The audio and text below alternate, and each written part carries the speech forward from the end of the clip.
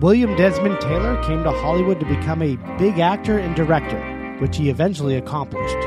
20 years after immigrating to America, however, he would be dead in his downtown LA apartment. This week on Death and Entertainment.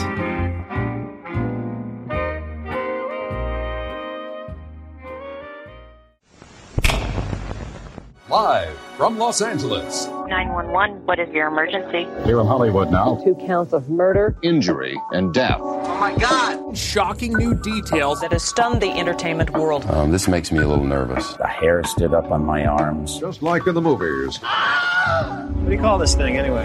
Death. In entertainment. And hello. And here we are in February. Deados of February. Yeah, it's for lovers, for Join dead lovers. us. Yeah. You are all our lovers. Yes. You And, sick bastards.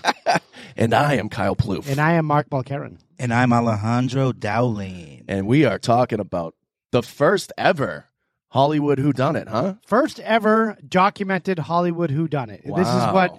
This is what it was all built on. You know, there would be no L.A. Confidential if it wasn't for this case. There would be no who's the writer, or James Elroy if it wasn't for this case.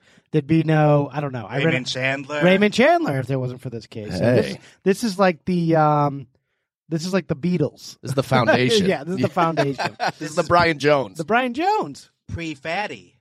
Pre-Fatty Arbuckle. Wow, he comes into this too. No way. Really? He's tangled all up in this one. Ooh, future episode. Future episode. This might be a companion to a Fatty Arbuckle that's going to come down the pike at some point Yeah. on Death and Entertainment. Wow, I am excited. On the Die Highway. Yeah. And we are traveling down the Die Highway to February 2nd, 1922. Let's go. 2222.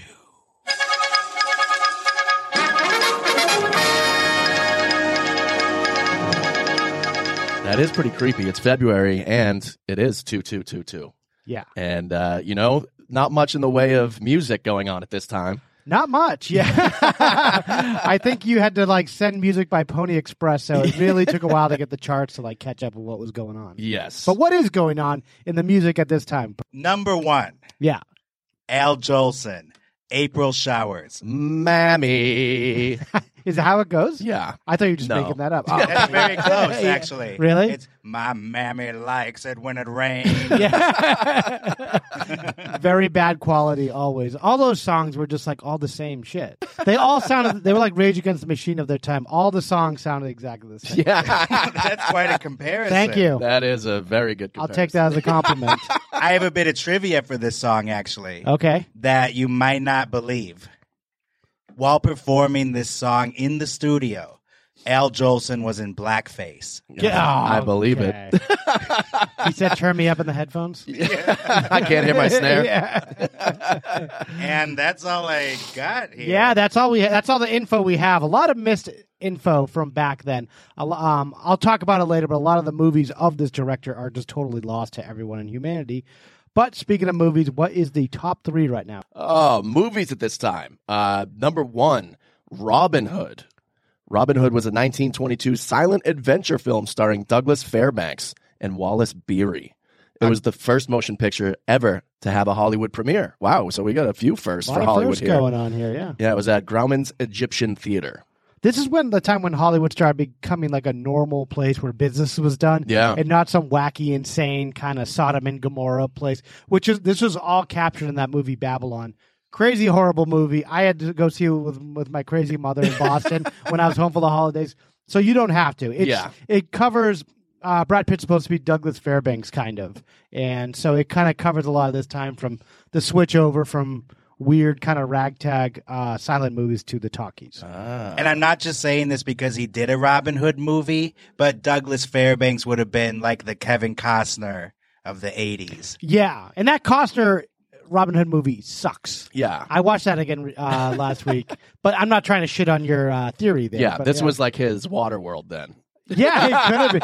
But this made actually a lot of money. This is it's like the Al Jolson song. It's like the only movie that was out too. That poses an interesting question, though. Yeah. Are there any good Robin Hood adaptations?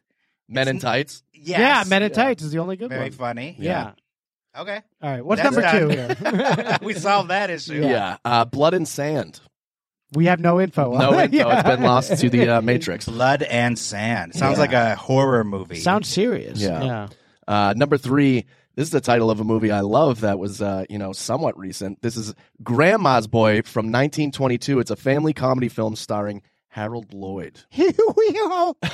That's my Sandler. Yeah, that's your Harold Lloyd. I assume he had his fingerprints on this one too. Yeah, not a hit in theaters, but big hit on DVD in the college circuit. The contemporary. Yeah. Oh yeah, never mind. Not this one. This one was big on microfiche. Nice. The film Vitrola. Yeah. It was highly influential, helping to pioneer feature-length comedies with combined gags and character development. So the film was such an immensely popular movie, commercially successful. It was, one of the biggest commercially successful films in its time. All right. Yeah. Interesting. Grandma's So, Boy. might have to see that one. Without this, we would have never had Leslie Nielsen, it sounds like. So, yeah. Thank you. Or Adam Sandler. Happy Madison. I just sound like a monkey or something. Yeah. The origins of Happy Madison right here. Yeah, right here. Nice. You're hearing it. We got them to blame. With that said, let's dive right into it, Let's guys. do What do you it. say?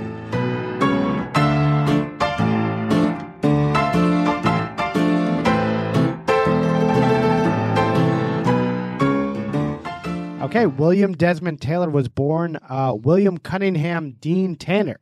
Wow. So he had a different name when he was born.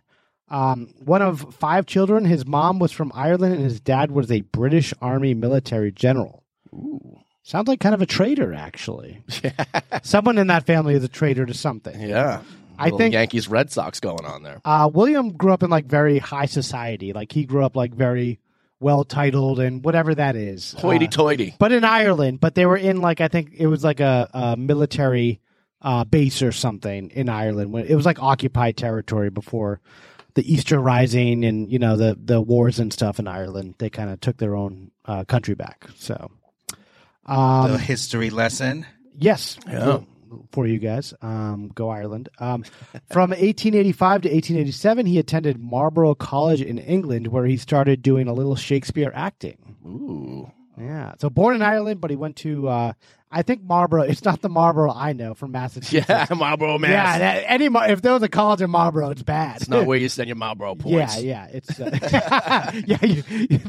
that's how you pay for it with through Marlborough points. So this was in Ireland.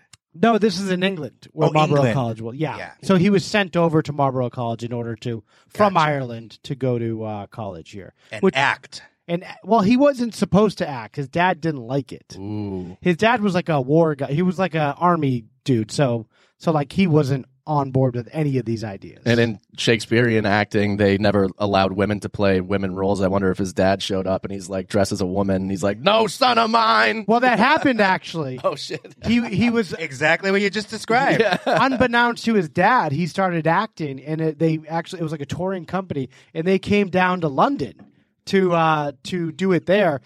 And some of the family friends actually saw him in the audience dressed as a woman character. Oh my god. No, not the dad. What's that? I thought maybe it was like Marvin Gaye. The dad showed up in drag. Yeah. Like Gay Senior. Like they caught each other, both, you don't tell if I don't tell. Yeah. Okay, so he would Mutually assured destruction. He would go see plays dressed as a woman to hide. No. Oh. I'm gonna let you explain this. He was an actor, and he would do. There were traveling Shakespearean productions that he would travel with after going to Marlborough College. So one of these traveling acting things that William went to, they took them to London, and he had never gone to a major metropolitan area to do acting. And he went to London, and some of his family's friends saw him while he was acting as a female. Okay, gotcha. Does that make sense? It does now, yes. Okay. So he got caught, and in his dad didn't know what to do about it. He didn't want him acting. He sent him to after college, he sent him to a dude ranch in Kansas, America. I think there was a family friend because that's when the Irish started really flooding into America around that time. Yeah. So his dad probably was like, "You're going to learn to do a trade," and William's like, "Can I go to America?" And then his dad's like, okay, if you're going to go there, you're going to go to our, family friend's farm in Kansas. Hanging out with dudes. Yeah, He's dude. like, I'm going to man you up, boy. Send you to Kansas Dude Ranch. Are you picking up a theme here? Maybe the dad thought his son might be something that was not good around that time, was probably gay. And then he was like, I'm gonna get this out of you by making you work yourself to death in Kansas. Yeah. What, because he was dressed as a woman? Yes. Hanging out with chorus boys? That might have been it. Which in these days and age, nothing wrong with that. But at this time, it was like a arrestable offense in England, I think. Yeah. Yeah. And like entertainment at this time, as we're seeing, like Hollywood isn't even really a thing yet. It's not like this huge industry where people are like clamoring to get in. Like coming from a military background, his dad's like, ugh, all these guys are just like playing pretend with each other. Like, what the hell is going on? There's no living to be made from any of this. It's just like you're like Shakespeare's the only one still making money. He's not alive, obviously, but there's no money to be made. If you're a producer of plays, that's one thing. Yeah. But as one of the paid actors, you're making scraps. Mm. Yeah, I can see how it would be like a pretty shameful thing for like someone from high society to be like, what are you doing? I know. Yeah, it's such a waste of time. Yeah, and it's embarrassing to us. Yeah, because his dad's like a war general. He's killed people in the middle. Got the son prancing around doing Shakespeare in the park. Picture the IRA at this time, like catching wind of this. They would have fucking make hay out of that. Yeah, exactly. But yeah, so he's saying, "Hey." Thank you for interrupting me for that. But you're right, he is. So he does say "hey" for a while at this dude ranch in Kansas. Yes, until the owner actually passes away.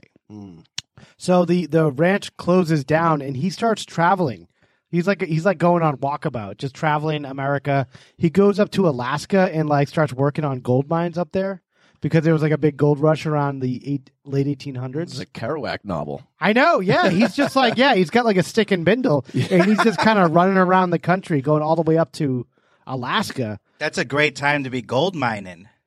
That's when you could get some real gold. Yeah. Well, Isn't it real though? I feel like it was like crypto of its time. The first couple of people that got into it made off like bandits, but a lot of people got ripped off. Yeah, he got FTX. Yeah, he got FTX. Sam Bankman-Fried. When his sister passes away back in Ireland, he gets like a huge inheritance, which helps him set him up in New York. Those rent prices in New York, forget about it. There he meets another actor named Ethel May Hamilton, an actress who had appeared in the stage musical Florodora under the name Ethel May Harrison. Her dad actually came from a ton of money, which actually... So nothing's changed in the entertainment industry, is what we're saying. Yeah. Everyone who gets an apartment in New York has some sort of inheritance that's doing really well. Pretty much, yeah. I like how he comes from money, too. He's got like this big inheritance. Yeah, after he struck gold, too. Yeah, he literally struck gold. Now he gets an inheritance. Yeah. And I like how Ethel May Hamilton... She's like, I need a better stage name. Yeah. How about Harrison? Yeah. Yeah, that makes no sense. Was it like a Screen Actors Guild thing? Was there already a Hamilton in there, and that's why she had to change it? There could have been an Ethel May Hamilton. Could have been. Already on Broadway. Yeah, that's why Paul Thomas Anderson had to go by the three names thing, because there was a Paul Anderson already. And what's he doing now? Dead. I don't know. But yeah, this kind of set them. They lived like right on Fifth Avenue, and they were like high society people in New York. The couple married on December 7th, 1901. They had a daughter, Ethel Daisy, born in 1902 or 1903. There's no confirmation on this. So close enough. Yeah. So yeah, they're pretty. They become pretty well known around New York. William got into the Manhattan nightlife a little too hardcore. Doing poppers at the clubs. Yeah. He would drink heavily and cheat on his wife all the time. With who? Exactly. Girl, guy. I think he swung both ways. Hey. That's what you implied. Door that swings both ways swings most often. Really? That's what they say. Okay. That's what Kyle says. We'll let that go without any challenging at all or any follow-up questions on what Kyle's talking about. So this is kind of a Joel Grey situation where he's in the theater world, got a wife, but kind of doing some of the stage hands. He's got side piece guys, side piece girls. He's got everything going on. And is this the Roaring 20s at this point? This is the Roaring early 1900s. So it's like 1908. Oh, okay. Yeah. Wow, he's before the Roaring. This is like the aughts of 1900s. Yeah. He's already roaring. Yeah. Well, he also, strangely enough, had crippling depression and like couldn't get out of bed some days.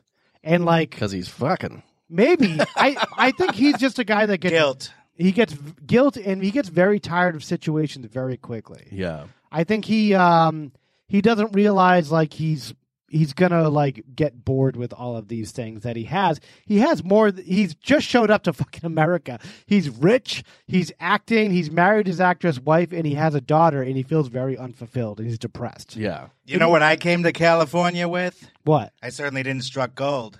Would you come with? Of Chevy? Nothing. Yeah, nothing. Absolutely nothing. With a Dell computer. And he's got the world at his fingertips. Yeah. Yeah. He's got the world on his fingertips, it sounds like. And where's he putting his fingertips? Well, on October 23rd, 1908, William just disappears.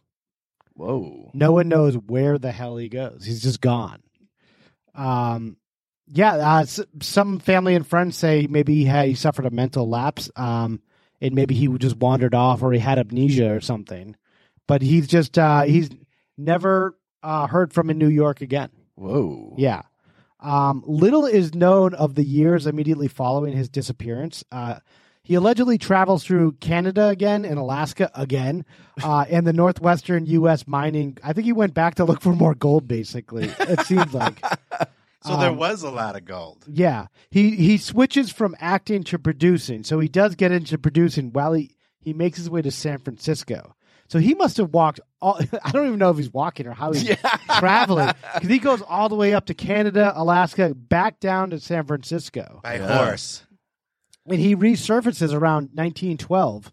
And by this time, he changes his name to William Desmond Taylor. That's when his final incarnation of this person is. He's reached his final form. And he's in San Fran, which, come on, he's home, baby. Yeah, this is Johnny Appleseed all over America, just shooting loads across the Oh continental. my God. Yeah, he sucked and fucked his way all the way up to back to the Yukon, down to San Fran. He's blowing Johnny Appleseed. So yeah, some New York acquaintances came out to San Francisco and met up with him. Was like, "Hey man, are you okay?" And he was like broke at this time, and they gave him some money so he could move down to Los Angeles, which is where he heard like people are starting to make a lot of movies and make a lot of money and stuff. He lost his fortune. Yeah, he spent it all. He had nothing left. Maybe he sent his wife and the daughter some money and stuff here and there. That's nice of him. But she never hears from him again, really. Well, yeah, you got to think about it. It's like at that time there are banks, but you can't live too far away from the bank because it's physical money. It's not like you have debit cards and stuff. Yeah. You got to take your money with you the whole way you're going. Yeah. So he's just He could have handing out got money. robbed or something. Yeah, exactly. Anything could have happened. Yeah, there's no Venmo. Yeah. That's true. Let's say he was on a stagecoach across America. Yeah. It was common that the gold would be robbed. Oh, yeah. Yeah. So if he's just got, a Of sack course, of yeah. gold coins. He probably lost a lot of it. And, So yeah, now he's down in Los Angeles. His wife obtains a state degree of divorce since he was deemed missing because she's never talked to him ever again. So she just, in absentia, you can just like deem someone missing and get a divorce from them. The rest of her life, she never spoke to him again. Well, she does see him one okay. more time. Oh, and wow. I'll tell you about that. One more dramatic encounter. Wow. So William is now down in sunny Los Angeles. He's probably like, he's got a whole new lease on life, I bet. I assume. Yeah, he's down on his knees. Okay. He gets some film roles in silent movies. He becomes a full-time director in 1914, however. I like in this era of Hollywood, you can just like one weekend just be like, I want to be a director now. Yeah. And just do it. Well, I guess he was an actor. He had it's some not that big a leap. It's not like he was a welder. He had some chops. Yeah, he had some background and stuff. He had some probably some money from friends and stuff to kind of get himself going. I don't know if he he took UCB or anything. Yeah. But yeah. They milked him good. Yeah. That's where he lost his money. He took IO, and his fortune dwindled. Yeah, after level 401, there's a special new one we just created that requires all the rest of your money. Yeah, he's like, there wasn't a 10B last quarter. Yeah. Well, guess what? You're in luck because you could keep taking these classes. Oh, man. Yeah, they're still trying to save up for the UCB sunset that they build like 100 years from them. So anyway, he realizes he likes being behind the camera a lot better than in front of it. His now ex-wife back in New York actually notices him in one of his movies. And that's the only way she knows where he is. Wow. What a surreal. Imagine that, like your Yeah. husband just, deserts you and all of a sudden he's in like a George Clooney movie. And you're in a movie theater like, what the fuck? Eating popcorn, just looking to escape. Yeah, and that's the only reason why she knows he's still alive. He quickly becomes a sought-after filmmaker in Hollywood. He went on to make up to 60 films throughout his entire career. That's a short amount of time. Yeah, for just a couple of years. 60 films. They'd make a movie in a week then. Yeah. This is like, almost like the golden age of like silent movies. To put it in perspective, in the silent era, that was not uncommon. There would be hundreds of movies being produced. They churned them the fuck out. way faster than you would these days. Yeah. So it sounds like a lot, but it really wasn't that much for that time. There was not much production value either, but no. he was considered a good director, and he went on to work for a place called Famous Players Lasky Studio. It is now called Paramount. Ooh. Yeah, it went on to become that. I like the name change. Yeah, much better. Famous Players Lasky. That is horrible. Yeah. The worst. So it was like, two bad companies combined to make the worst title ever for a company. Egos, they probably just wanted That that could have name been it. out there. And then Paramount, unforgettable, logo and everything. Yeah. Strong. His directorial debut was The Judge's Wife, and he followed that with a popular 30-episode serial called The Diamond from the Sky. So they did like 30 sequels to like one bad movie or something. There's 30 of his movies right there. Yeah. He did Davy Crockett, Huckleberry Finn, and Anne of Green Gables. You're talking movies now. Movies, not yeah. people. No. Yeah, he did her. Anne of Green Gables. And Huck Finn. 1918, he has a brief military career. He jumps in World War I on the side of the British. Wow. And he was stationed in Dunkirk. Oh, my Wow. God. Making Daddy proud right there. During the dying days of World War I. By 1919, he had reached the rank of major and had served in I don't know how to pronounce this, Bruges, France. Bush? Yeah, Bush, something like that. Maybe Bourgeois. that's it. Yeah. Borges. I sound like the biggest idiot right now. just say I wrote it down and I can't even pronounce it. Paris. Sure, yeah, it's Paris. France. Yeah, it's like when you're on the outskirts of Boston. Yeah. Yeah. I'm from Boston. And you said towards the tail end of World War I. Yeah. Is it like an Elvis kind of situation where he's not in danger? He enlists in the Canadian Expeditionary Force, so he's not like on the front lines. I think they were just kind of helpers at the end of the World War I to kind of finish. I don't know if they jumped in at the beginning of it. I don't know the exact details there, but I don't think he was really in the shit. Yeah. Isn't it amazing in those days up until World War II that movie stars would go and join the war effort? Yeah.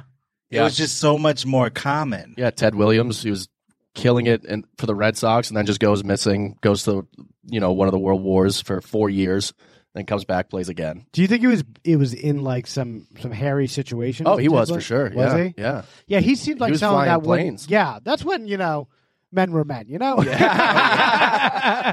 That's what I'm saying.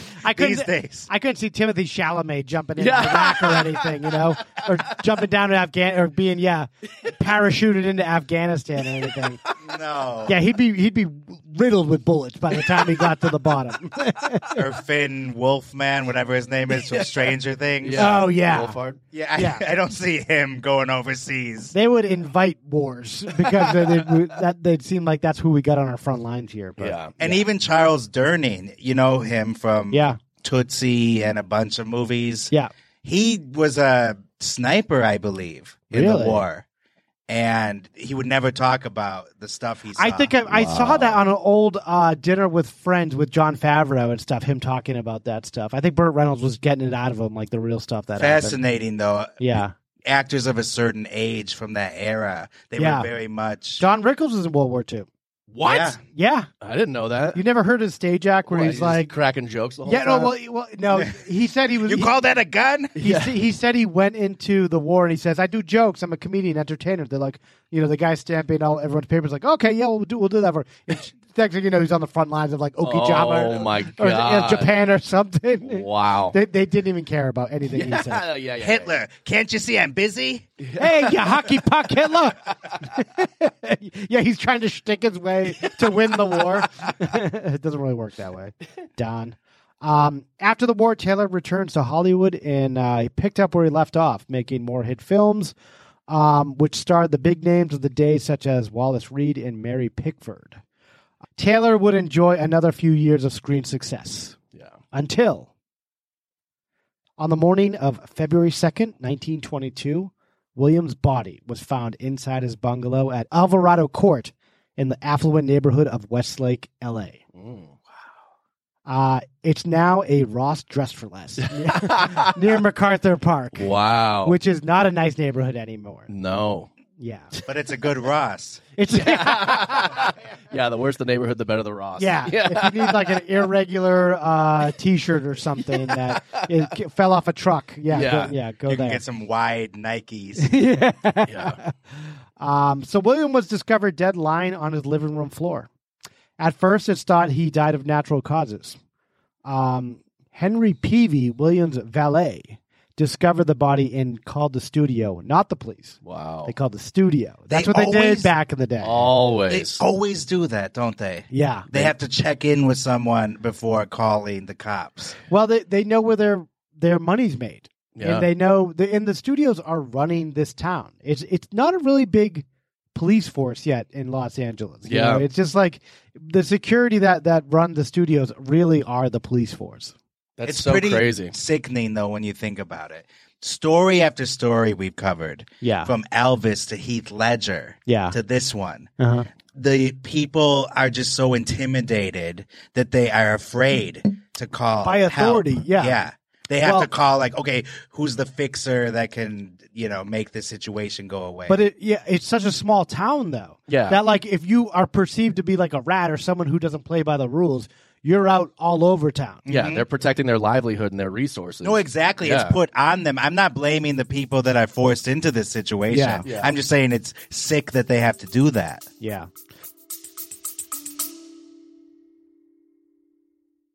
Bloody FM presents Hometown Ghost Stories, a paranormal podcast that investigates a new town every week, bringing you all the hauntings, from haunted houses to castles, bridges to asylums, wandering spirits to demons.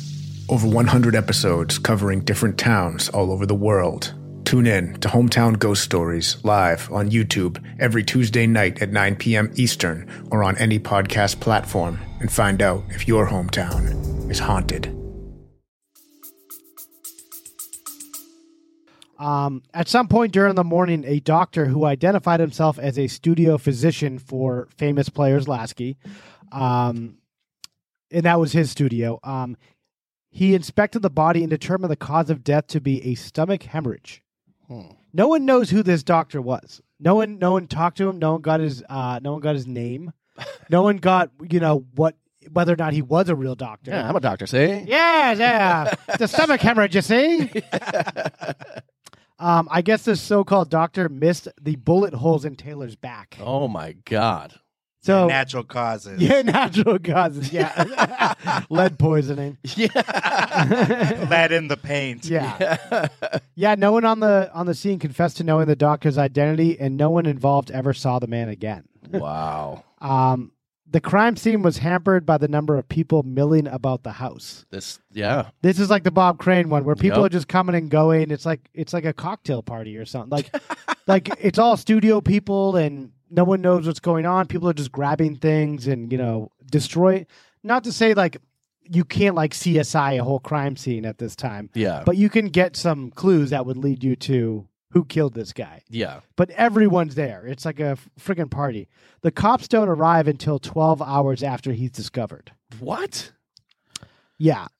There's already dozens of studio executives and actors inside the house just kind of rummaging around stuff. Oh, my God. Yeah. Actors, too? Just like, what is going on? Yeah.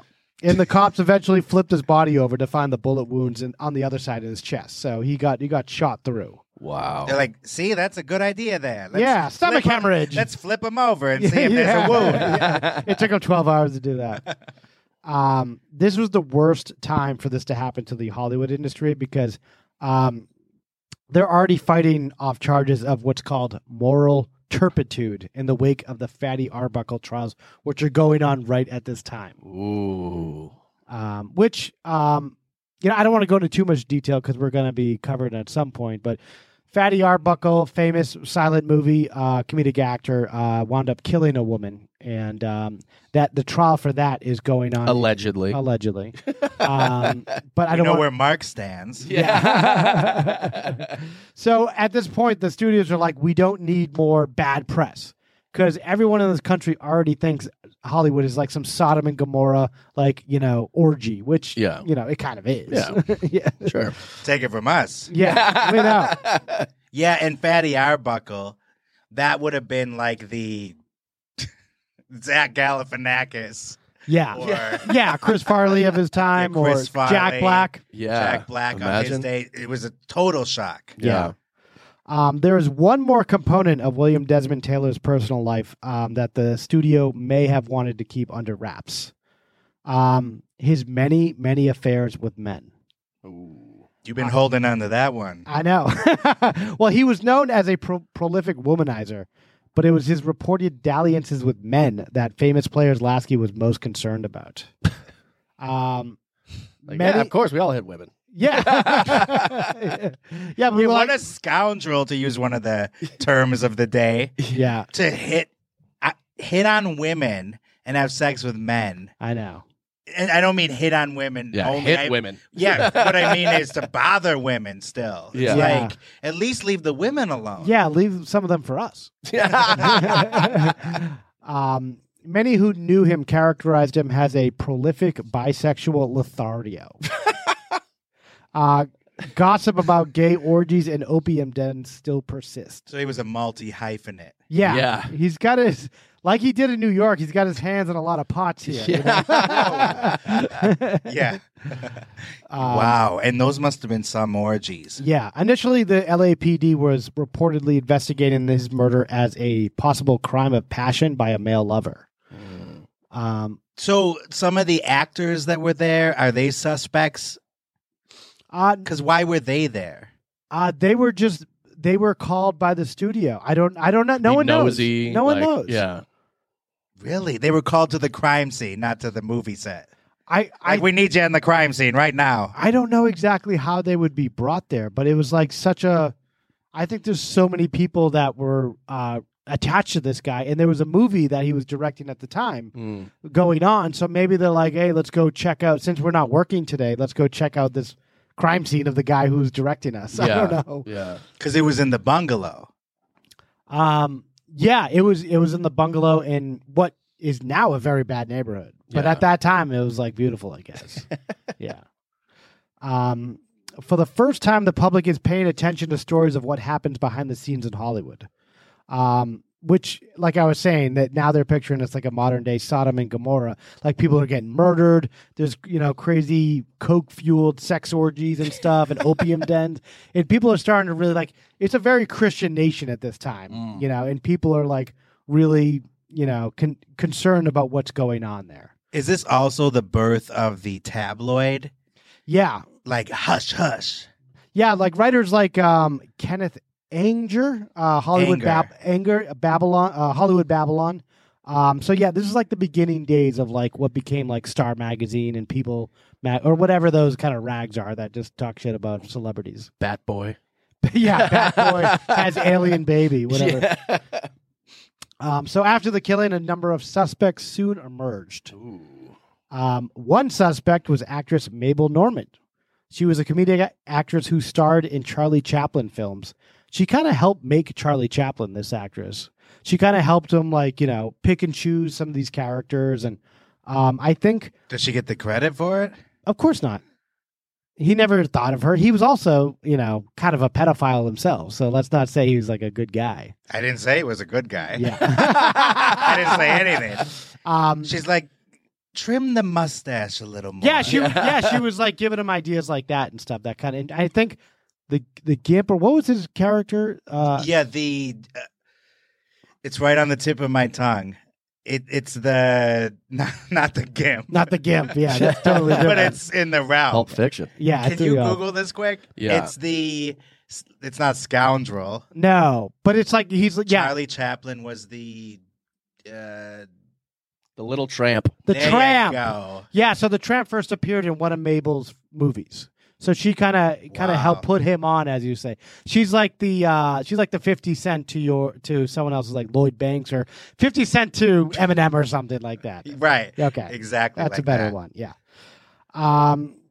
She is being credited as the first film star to receive a pie thrown in the face. Ooh. Yeah. So big thing right there for her. She had a terrible coke problem, which may have factored in her psychological state around the time William was murdered.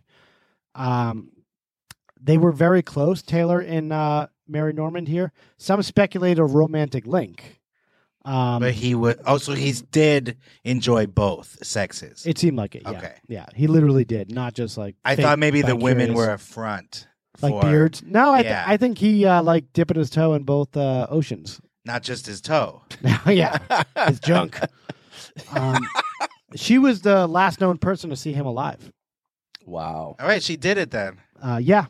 Allegedly, he had. No, I don't know. He tried to cure her coke addiction by giving federal prosecutors the names of her drug suppliers. So William was a snitch.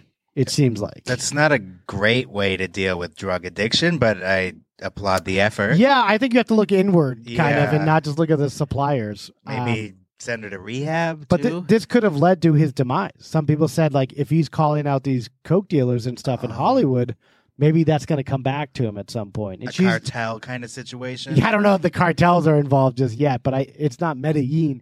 I think it's like, it's like Irish mobsters or something like that, or the Italian, or who knows, like Mickey Cohen or something. Yeah. So, yeah, some people think that the movie studio put that rumor out there just to to make them look better. I don't know. To frame her. Yeah, or these drug dealers that were following her around. That's awful. So she doesn't even get credit for helping Charlie Chaplin. Yeah. And then they blame her for his murder. Yes. No way. Yeah. No way. Yeah. That's so implausible. You don't believe that one? Not really. There's a couple more. Okay, let's hear them. So hang in there. Another suspect was 27-year-old Edward Sands. He was a shady character who had been employed by Taylor as his assistant. Sands was a deserter from the U.S. military and had a string of convictions for forgery and embezzlement. Nice guy. Yeah, class act here. I'm imagining everybody like in a Clue type setup right now. Yeah. As you introduce each suspect. Yeah. Like with the candlestick in the library. Months before the murder, Taylor returned home from a vacation to find Sands had stolen his car along with cash and jewelry. So, like, some guy works with you, he just steals all your shit. Like, yeah. That's a fireable offense, I think. It's not good. He was never heard from again after Taylor's death. Wow. Okay, so that's a little guilty. He just left. Seeming. Yeah. Yeah, he was allegedly working in Northern California, and he just quit that job and was never seen again. His whereabouts are unknown to this day. Wow. So no one ever heard from this guy ever again.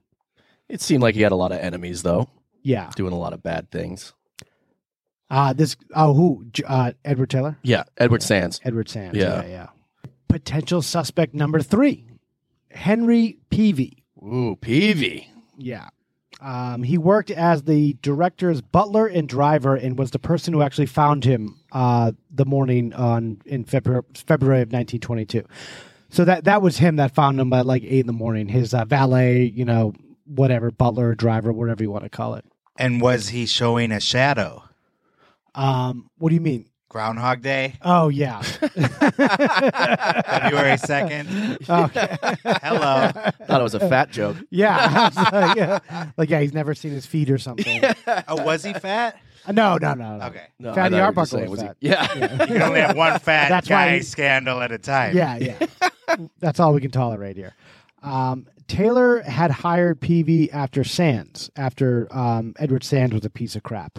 But just like Sands, Peavy was also a dubious character. After the murder, he was questioned many times by the police, and at one point he was taken to the cemetery, Hollywood Forever Cemetery, where Taylor was interred to scare the confession out of him, but it did not work. Wow. Listen to this. They had a cop dressed with a white sheet over his head to play the ghost of William Desmond Taylor. What? The That LAPD. cannot be real. I'm dead serious. Official police business. Yeah. Wow. They had one of the cops put on a sheet to look like Casper, like a real ghost. Yeah, they wanted to be authentic. Peavy was they assumed because he was an uneducated black man Oh, that they could kind of fool him like this. Jeez. Like the racist LAPD up to their old tricks here. Yeah. Back at it again. Good thing that changed, right? Yeah, exactly. Yeah, they got much better after 1922. Yeah. But the cop who did the voice was just like, he sounded like a goon from Chicago and not a Irish British guy. He's So, like, hey, I'm a ghost over here. hey, I'm William Desmond Taylor, okay? It's like a David And maybe- Mamet play. yeah. Hey, get your fucking ass over here. I'm a ghost. I'm a ghost over here. Oh. Yeah, people change their voices when they die, okay? Maroon. And then thinking is that you said butler? Yeah, he was like the valet, butler, driver. He like did all that stuff for William. So he was suddenly supposed to go, okay, I did it Yeah. because there's a ghost chasing me. Well, it just shows you how many of these forced confessions the LAPD got out of African Americans or Latinos at this time. That's a bonkers way to do it, though. That is a little thinking outside the box. Has to be up there with That's one outside, of the weirdest. Thinking outside the box. Yeah, right there. the attempt and the logic of the attempt is just so insulting. Like It is. I doubt it ever worked. It might have. It could have. Yeah. but Yeah, if you got geez. someone that's scared enough and scared of ghosts or mentally handicapped, probably. probably. Suspect number 4 we have here. 19-year-old actress Mary Miles Minter. Say that 3 times straight. MMM. Yeah, MMM. Everyone had a middle name. In those I know, days. right? Yeah. you think they wouldn't because the guild is like not even real yet. So like, why do you have to add your middle name? But And then they changed it to middle initial yeah, exactly. in the 80s with Michael J. Fox. yeah. Samuel L. Jackson. So Mary appeared in a number of Taylor's films and became romantically linked with him, which he denied, probably because she was 17 when they met, making them 30 years apart. Hey, 17, 3 years older than Priscilla. So, Yeah. Yeah, that's interesting because guys in later generations didn't give a shit about Yeah. 17. That would have been like middle age to them. Yeah, exactly. That seemed like, not in a good way, but it seemed like more legitimate around this time. Yeah, or less scandalous. Yeah. Maybe it wasn't. I don't know. Because I thought, like, if these Bible thumpers are going to come after Hollywood for, like, age gaps like that, like, you can get married around this time to, like, a 12-year-old if you're Yeah. like, in Alabama or something. Oh, God. Does that sound bad? We just lost the South. Oh, yeah. Around this time, meaning late 1800s. Of course. Okay. Early 1900s. So this, in my mind, seems like the most probable scenario that happened here. And this is suspect number 5? Number 4. 4. Yeah. There was some talk that the young actress was pathologically obsessed with William. Much older, obviously. Her mom was in the picture. Her mom was like some crazy showbiz mom. Like she would put any other showbiz mom to like She makes Brittany Murphy's mom look normal. Yeah, Wow. look totally normal. She's insane. She's not mad that William Taylor is older. She's mad that he's taking the focus off of her as being the controlling person in her daughter's life. Like, because she wants to be able to tell her exactly what to do. Whereas, Mary Miles Minter, maybe she had never had a father figure in her life or something. She really attaches herself to William Taylor. And was he playing the part? I think so, but I think at some point he got kind of spooked because he was like, well, this is too intense. It's like Dangerous Liaisons or something. Yeah.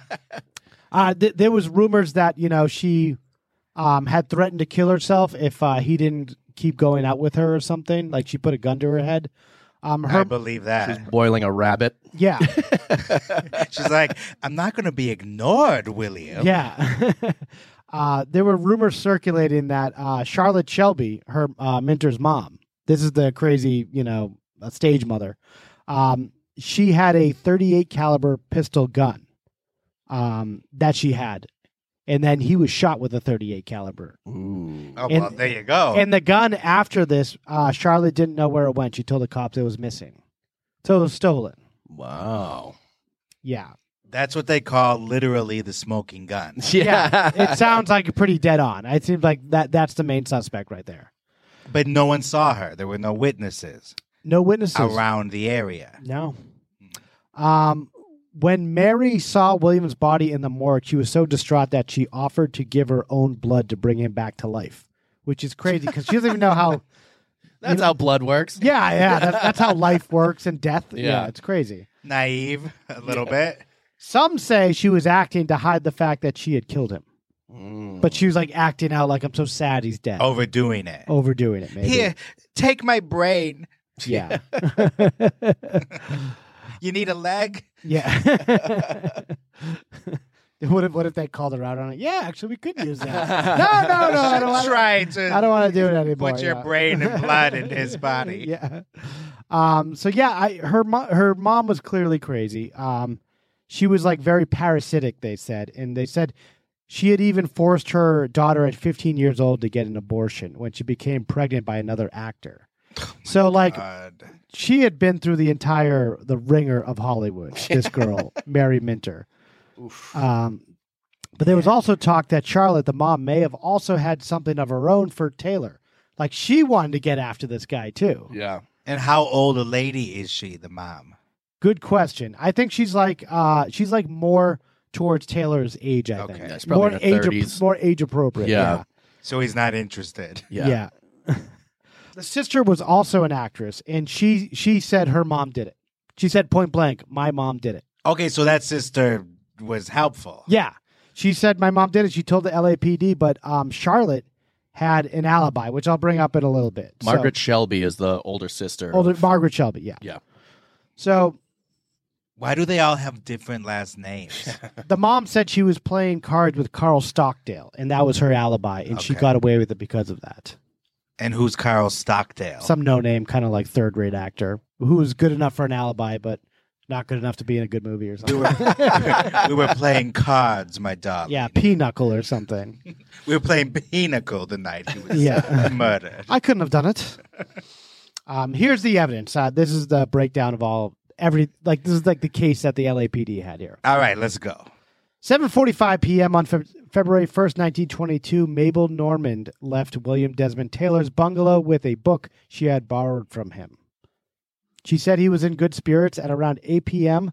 Some 10 to 15 minutes later, Faith Cole McLean, Taylor's next-door neighbor, told police that she and her husband heard a loud noise like a car backfiring at 8 p.m. That's what Marvin Gaye's family said. Yeah. About the gunshot. No one knows that was a gunshot. It's always firecrackers or car backfiring.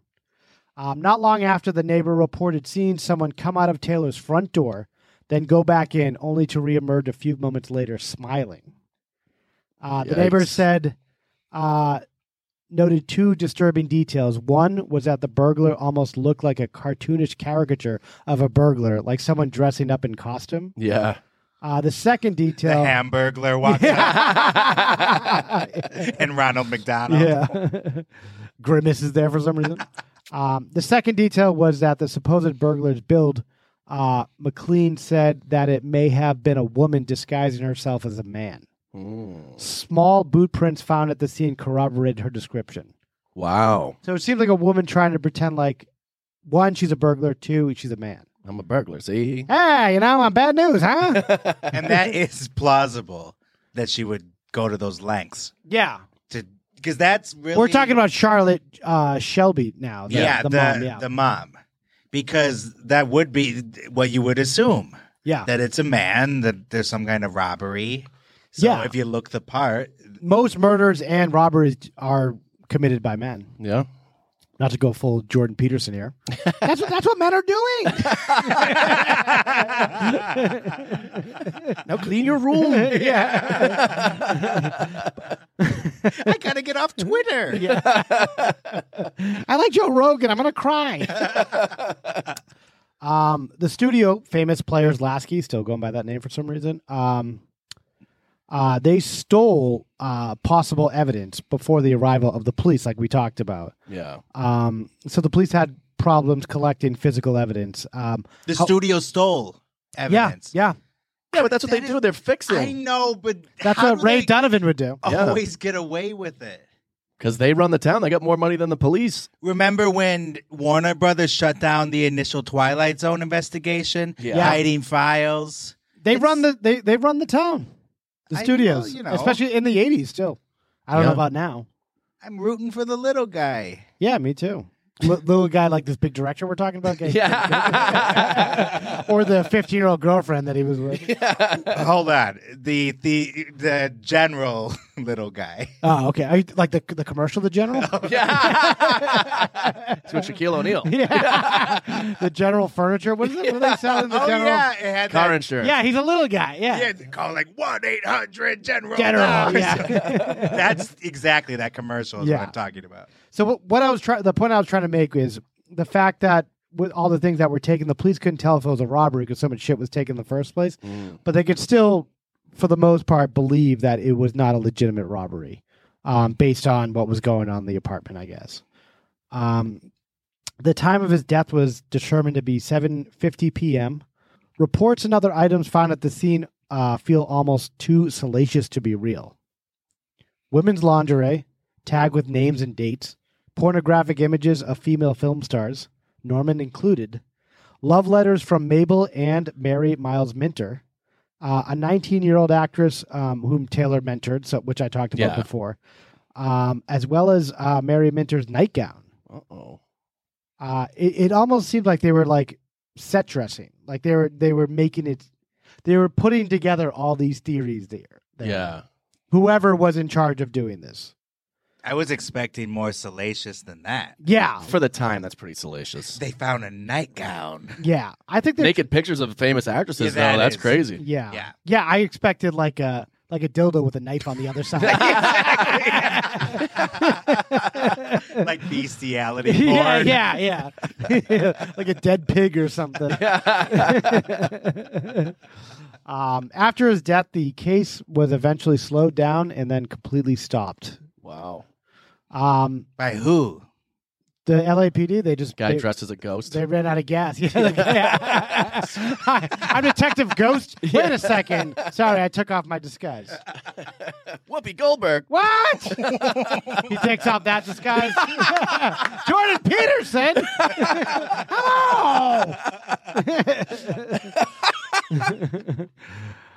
Hello. The evidence in related case files have also disappeared. Everything's disappeared. Yeah.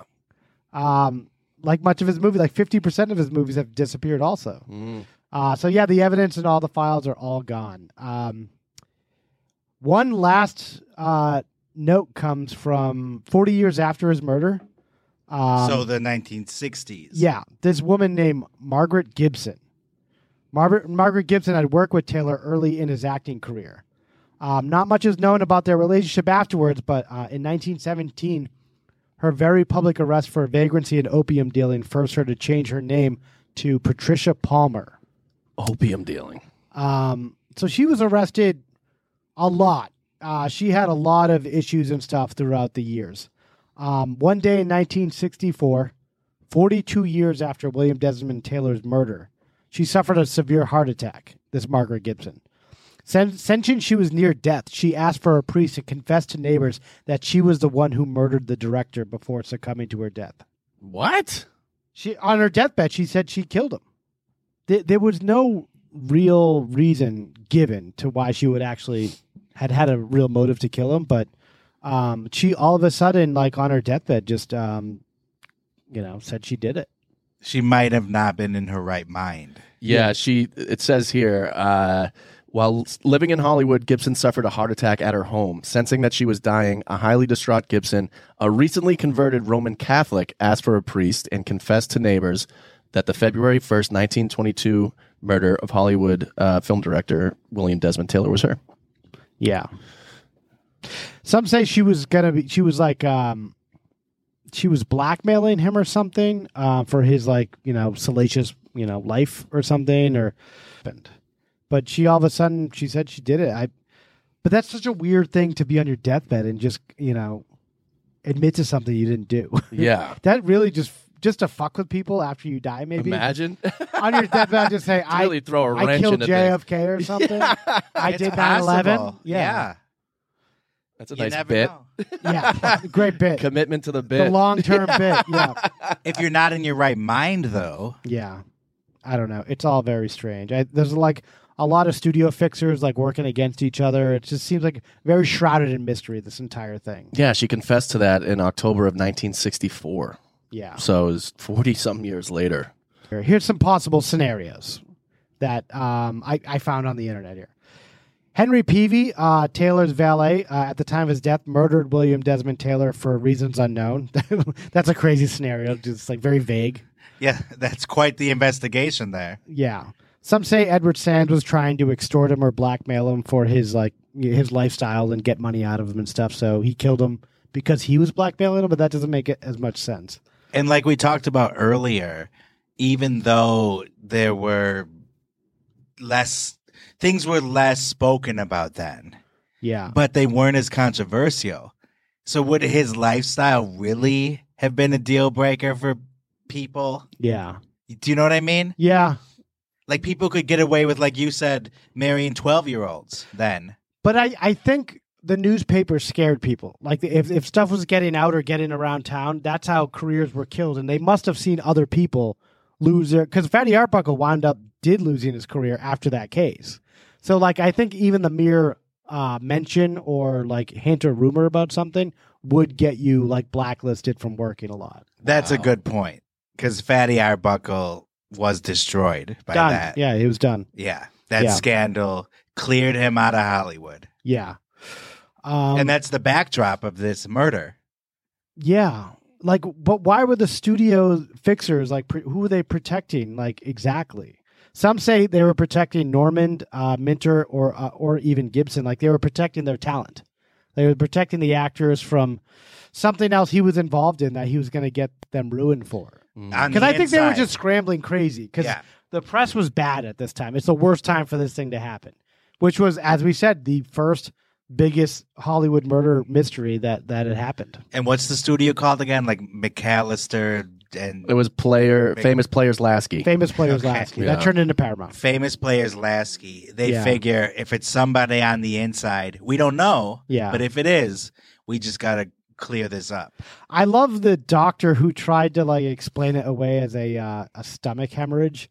And, and he just tried to pop in and said, yeah, this is the thing. He just had a white coat. Yeah, it's bleeding in the stomach, see? Yeah. I gotta go, huh? It was such a bad hemorrhage that it burst out the back twice. Yeah. With her reputation irreparably damaged, Mary Miles Minter retired from films in 1923. She spoke lovingly, even obsessively, of her love for Taylor for even decades after. Mary continued to have a strained relationship with her mother, Charlotte Shelby, for years afterward. Mary intimated that she suspected her mother of Taylor's murder also. So Mary intimated, but didn't really, on the record, say that her mother killed William Taylor. Wow. Margaret Gibson's confession is impossible to corroborate, as all case files from the murder have long disappeared, as I was saying before. Yeah, sounds like William Shatner. Yeah. Well, what happened? We don't know. Yeah. Sorry, we lost those files. And the LAPD shutting down the investigation before it begins. Pretty much.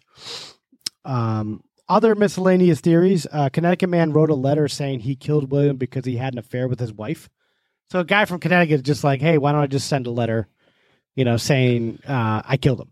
A little John Mark Carr action there. Pretty much, yeah. Some thought it was a old friend of the show. Friend of the show. Nobody knows yet. Yeah, we though. haven't even told anybody yet. A little teaser for you. An old Alaska prospecting rival may have been the murderer, some people think. Wow. What was he up to in Alaska? I know. He went back. Maybe there was something going on up there, like he had a love affair or something nefarious. Yeah, like it wasn't just the gold bringing him up there. Maybe no, drilling for oil. Maybe he found a bear. Some guy named Oil. Oh, he's a bear, all right. They got bears up there. Yeah, that's interesting too. That there's so many women involved in this intrigue, and none of his male lovers are. No, that's interesting too. Maybe one of his male lovers was one of the studio executives. Bum, bum, bum. Okay. There's nothing I have to corroborate anything like that, but maybe Lasky. Yeah, maybe it was Lasky. Could be. It was Lasky the whole time. Yeah, they find the mask in the drawer. Yeah. Who knows? Not I. Or I. Or me. Some other possible murderers. Some people thought the IRA was mixed up in this, as I described earlier. The Ku Klux Klan, for some reason, possible suspects. They're not as organized. The IRA, though, is intriguing. Maybe someone he knew during the war. Who knows? Well, the KKK. I mean, it could have been someone very upset that he was employing a black man. That could have been it. Yeah. Who knows? Yeah. Hollywood is being called America's Sodom and Gomorrah, like I was saying before, and like this definitely, solidified that it was like a decadent era of debauchery in Hollywood. S and F'ing. Yeah, a lot of S and F'ing. And it's at the beginning of the Roaring -- I know. This is the beginning. Yeah, they're already. This was the starter pistol. Yeah. Even before that, though, it was like no holds barred, disgusting. Like, yeah. If you saw that movie Babylon, don't see it, but it's like it's disturbing what the pissing on people and doing coke like till crazy extents. They buried this case. They got over Fatty Arbuckle. Yeah, and then they're like, all right, we're doing the Charleston. Yeah. Hello, my lady. Hello, my darling. Hello, my sunshine gal. Yeah.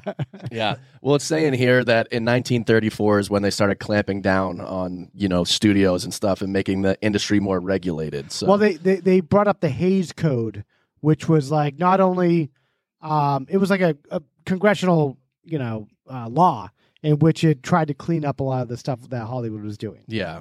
Yeah, that was the reason for all movies until the 1960s. Yeah. Having no swearing, no nudity, nothing. Yeah. They were all rated PG because of the Hays Code. Pretty much. And fascinating that before the Hays Code, you can find movies from the 1930s that actually have nudity. Really? Yeah, like big Hollywood movies. Ooh. Yeah. And then the Hays Code was brought in.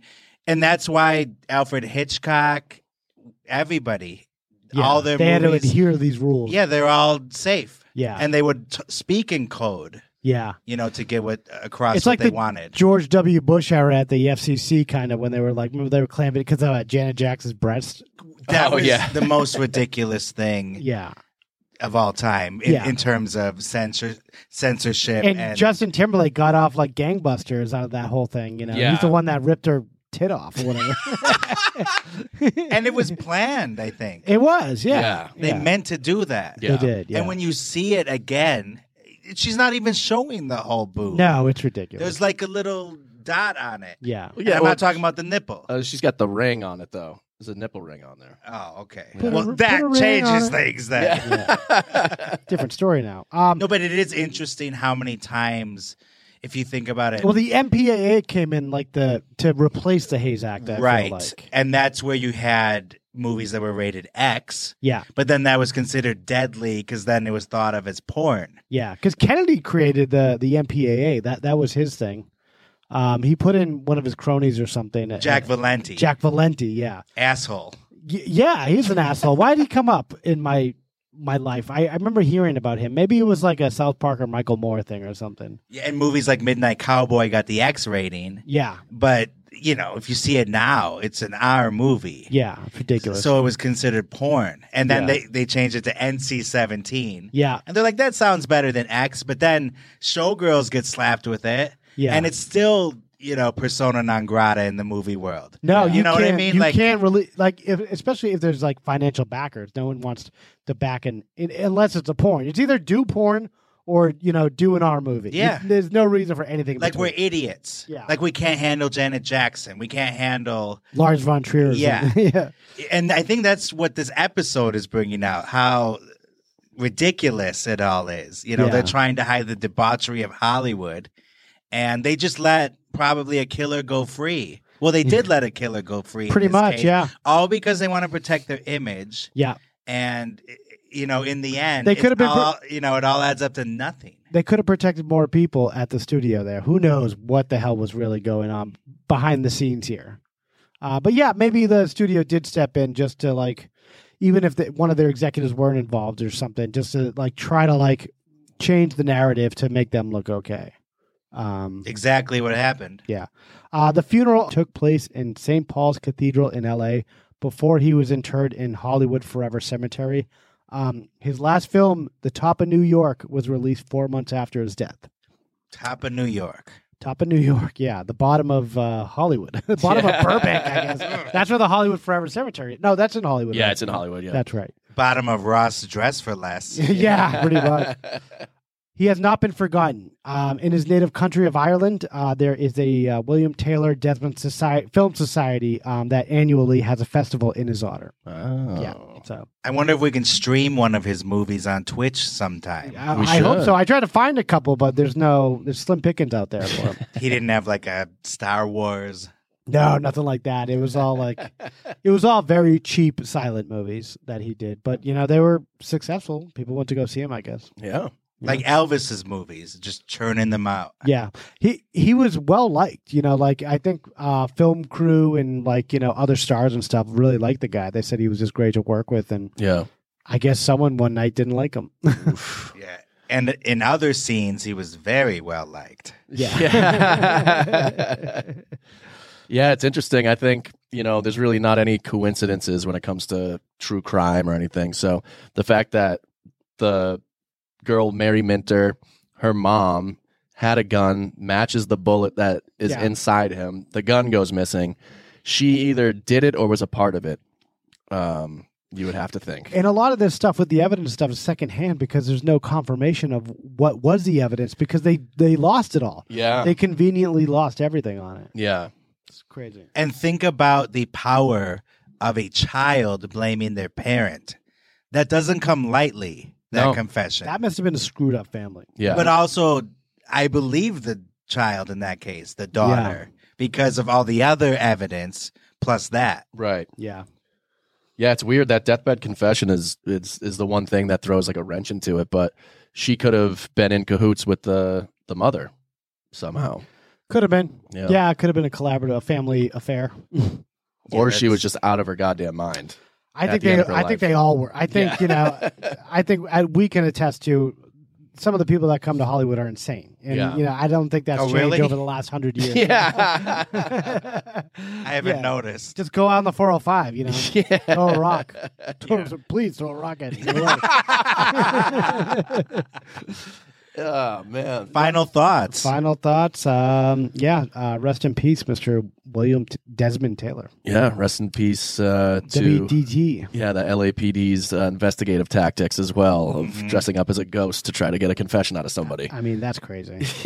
Good cop, bad ghost. Cal's hanging out of that one. Coming to a theater near you. Yeah, that's one of the wilder details I've ever heard in a true crime case. Yeah. Dressing up as a ghost to get someone to confess. But that worked before for him, too. Why would they? That's not the first time they tried that. Yeah. Jesus Christ. Yeah. Yeah. And next time you see Moulin Rouge or Forrest Gump at the Hollywood Forever Cemetery, you can pay your respects to him. Yeah, he's right over there. We should check him out one day. So William Desmond Taylor to see where he's buried. Yeah, let's do it. Also, Anton bring Yelchin. Bring our sheets over there. Yeah. Yeah, Anton Yelchin, too. Is buried there, Yeah. Among others. Lots of people buried over there. Yeah, yeah. Yeah, we'll go watch a movie on his grave. That's what Let's people stomp do, right? on his grave. Yeah, it's weird. While we're watching the Minions movie or something. Yeah. A little bit of housekeeping before we get out of here. We actually, I don't even know if you two know this, but we hit 101 on the charts in France. Get out of here. Yes. Wow. For the say. True Crime Podcast. You have a baguette and listen to us. You better pronounce the towns correctly where people were stationed. I know. Yeah, we don't know how to pronounce Burgess. Or Burgess. I don't know. Sure. But we loved your Anthony Bourdain episode. Yes. France, we got 2 Fs in this episode. France and Finland. We hit the top 101 for France, and then it was like inside on the closer to 200, but we broke the top 200 in Finland as well. So we're number 1 Finland. Yes. So we finish there. Yes. Helsinki. So thank you to France and Finland. Welcome. Shout out. Yes. We got some fan mail here. We got some reviews that we're going to share and pass on to you guys. Please do. This is from Moloko Jib.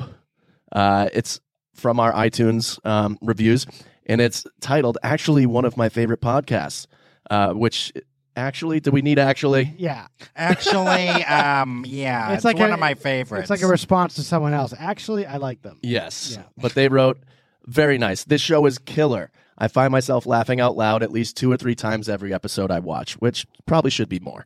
Mark, Kyle, and Alejandro all play off each other perfectly, making this one of the best things for me to put on to pass the time while at work. As comedians, they go against the typical true crime show host persona and make it fun and actually interesting. They cover it all, too, from A-list people to no-names. I couldn't recommend this show more. ! Thank you, sir or ma'am. Yes. Actually, that was a pretty good review. Hey, right back at you. yes. Yeah, and on our Instagram, Linda Emily G wrote, I love the Elvis 2-parter. You guys always come through with great content. So we love you, Linda. Thank you, Linda. Thank you. Shout out, Linda. Yeah, so we are we're taking over Europe again. Again. And yeah. And China. And China, yeah. Yeah. Hong Kong. Hong Kong, yeah. Well, let's not start an international incident. Yeah, we already shot down the balloon. Let's not get ourselves shot. Yeah, we don't want to become the balloon. Yeah, exactly.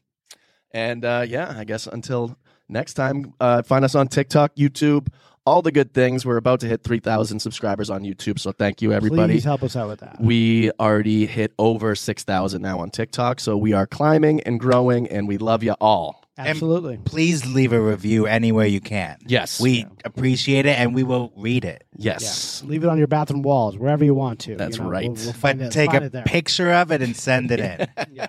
Please do. Any requests, notes, concerns, death threats, send to deathandentertainment@gmail.com. Yes, please. And until next week, don't go dying on us. Bye-bye. Thank you. You have just heard a true Hollywood murder mystery. I have never seen anything like this before. The movies, Broadway, music, television, all of it. A place that manufactures nightmares. Okay, everybody, that's a wrap. Good night. Please drive home carefully and come back again soon.